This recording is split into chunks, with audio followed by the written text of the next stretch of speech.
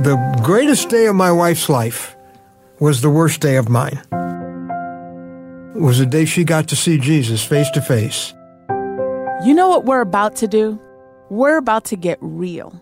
And I got to begin life without the girl I'd loved since I was 19. We're about to have conversations that Christians have behind closed doors. The scary ones, the ones that make you feel uncomfortable. That's where we're going. The one that was the other half of my history. We'd done everything together. No person, literally irreplaceable. No one else on earth could be the one who did my life with me, my whole adult life. Why? Because we're family. Ustedes son mi familia. She was gone in an instant. I was a lost little boy. I'd been Ron and Karen all those years, and then, boom, it was Ron. She was in heaven. I was not. So glad for her. But her kids weren't in heaven, and her grandkids weren't, and we all suddenly had to do life without this force of love named Karen. So this is the Brian and Janelle podcast. She's Janelle, and I'm Brian. If you don't want to miss anything, all you have to do is hit the subscribe button to get a notification whenever we drop a new episode. This is the Brian and Janelle podcast.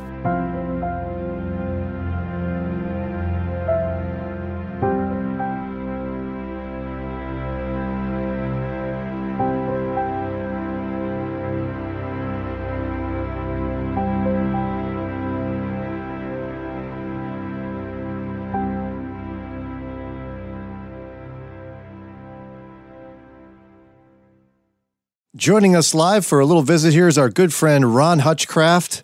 He's a veteran ministry leader, speaker, evangelist. You've probably heard him on Moody Radio many, many times. We love him. Ron Hutchcraft, welcome back to the show, brother. Hello, Brian, and you got that lady there, Janelle? That's right, the lady, Janelle. The lady. You guys are the Sunrise kids there, so you've seen many of those, haven't you? Oh, yeah, well, she has. I've only seen a few. Yes, right. That's right. Your chauffeur drives you to work while you sleep. I forgot. That's right. That's exactly man. right. So, there's kind of a lie out there about Christianity, I think, that gets told a lot. And it's people kind of view our faith as the fairy tale thing, like come to Jesus and all your dreams will come true and life will be great. Is that what you think people experience? No, absolutely not. It didn't happen to Jesus that way. He was a man of sorrows, acquainted with grief, the Bible says. It doesn't happen to us that way. It just means that you don't do those things alone anymore when you have Jesus, and you don't do them without hope. I know because if we go back to the greatest day of my wife's life was the worst day of mine. It was the day she got to see Jesus face to face. And I got to begin life without the girl I'd loved since I was 19. And the one that was the other half of my history. Everything we'd done everything together. No person, literally irreplaceable. No one else on earth could be the one who did my life with me, my whole adult life. She was gone in an instant. And I was a lost little boy. I was. It'd been Ron and Karen all those years, and then boom, it was Ron. She was in heaven. I was not. So glad for her. But her kids weren't in heaven, and her grandkids weren't, and we all suddenly had to do life without this force of love named Karen. So I started a grief journal. And I decided that if my hope was going to have any meaning, I would have to be just as honest about the hurt and about the grief, and not just give the Christian talking points. Yeah.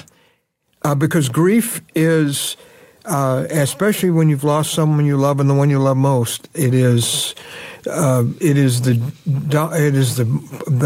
deepest and potentially most dangerous of all human emotions. And so I just wrote these words in a grief journal I started. I said, I will not waste this grief, which only God could have even given me that thought. And I said, if it's going to hurt this bad, help me not waste this grief. And all I can tell you is, in the months and now some years since then, He has continued to answer that prayer. It's been the answer to that prayer. That's what the book, Hope When Your Heart Is Breaking, which is a book I never would have dreamed I'd write. But I have discovered that, number one, you cannot stuff your grief or it will become a monster inside of you. anger and bitterness and depression and terrible choices. It's not ultimately the loss that we experience that does us in. It is the choices we make after the loss. Because you've got one road that leads to hope and healing, and you've got one road that leads to more hurt for the rest of your life and no healing. And I discovered how very real Jesus can be. Because you know what? And this is, many people are experiencing loss. I mean, this year, who could have ever dreamed when we were saying Happy New Year? Whatever happened to that in January? What jobs lost, health lost, loved ones lost, certainty lost, all kinds of things, education, all kinds of losses. There's a lot of grieving going on. And all I can tell you is that a broken heart is an open heart, wide open. Open like it's never, in places you didn't even know you had places in your heart. And now with your heart so exposed like that, and hopefully you do let the grief out and not close your heart around it. That'll hurt you and chase you the rest of your life. Yeah. But if you grieve your grief and let Jesus, invite Jesus into those deepest parts of your soul, you will experience a kind of healing and comfort that doesn't take the grief away. It's like a scale, and grief's on the one side. And without Jesus, there's nothing on the other side. It is just the weight of the grief, which is horrible. But with Jesus, there is hope on the other side. Paul said to a grieving group of people, we do not grieve. If it stopped there, I'd close my Bible and put it away. That's a lie. No, it says we do not grieve as those who have no hope. This is no fairy tale faith, because this is a living hope. It's not a positive vibes. It's not a wishing, hoping. No, it is a living hope, the Bible calls it, because of the resurrection of Jesus from the dead. Hope has a name. His name is Jesus. He can give you a love you will not lose, that will never betray you, never desert you, never die on you. It is the one unlosable love. It is the one unsinkable hope for your future, because Jesus added a word to the word life, eternal. And that is all the difference in the world, to say what's happening to me here is against a much larger canvas. This is the dot on a big canvas called forever. And it just changes everything to know that. So I never would have dreamed I'd write a book about hope when your heart is breaking.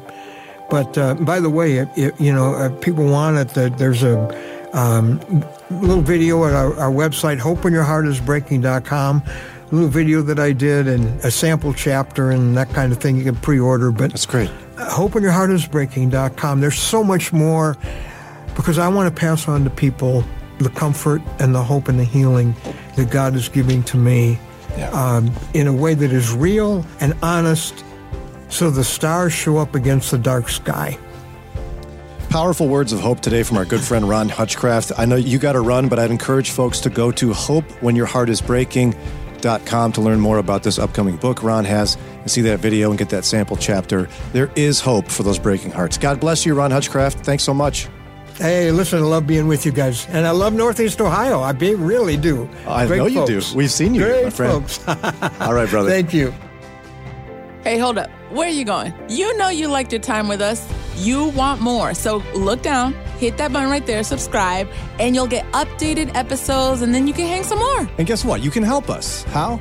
A 5-star rating. You can also hang with us live, weekdays 6 to 9 a.m., interact with us, talk with us, download the Moody Radio app. Or at brianandjanelle.org. And we don't put all this together all by ourselves. There's some great people behind all this production. We want to thank Ron Eastwood, Kelly Ryder, Paul Carter, Mike Reynolds, and our awesome and fearless leader, Josue Villa. And finally, this podcast is a production of Moody Radio in Cleveland, a ministry of Moody Bible Institute. Well, Brian, that's a wrap. Yep.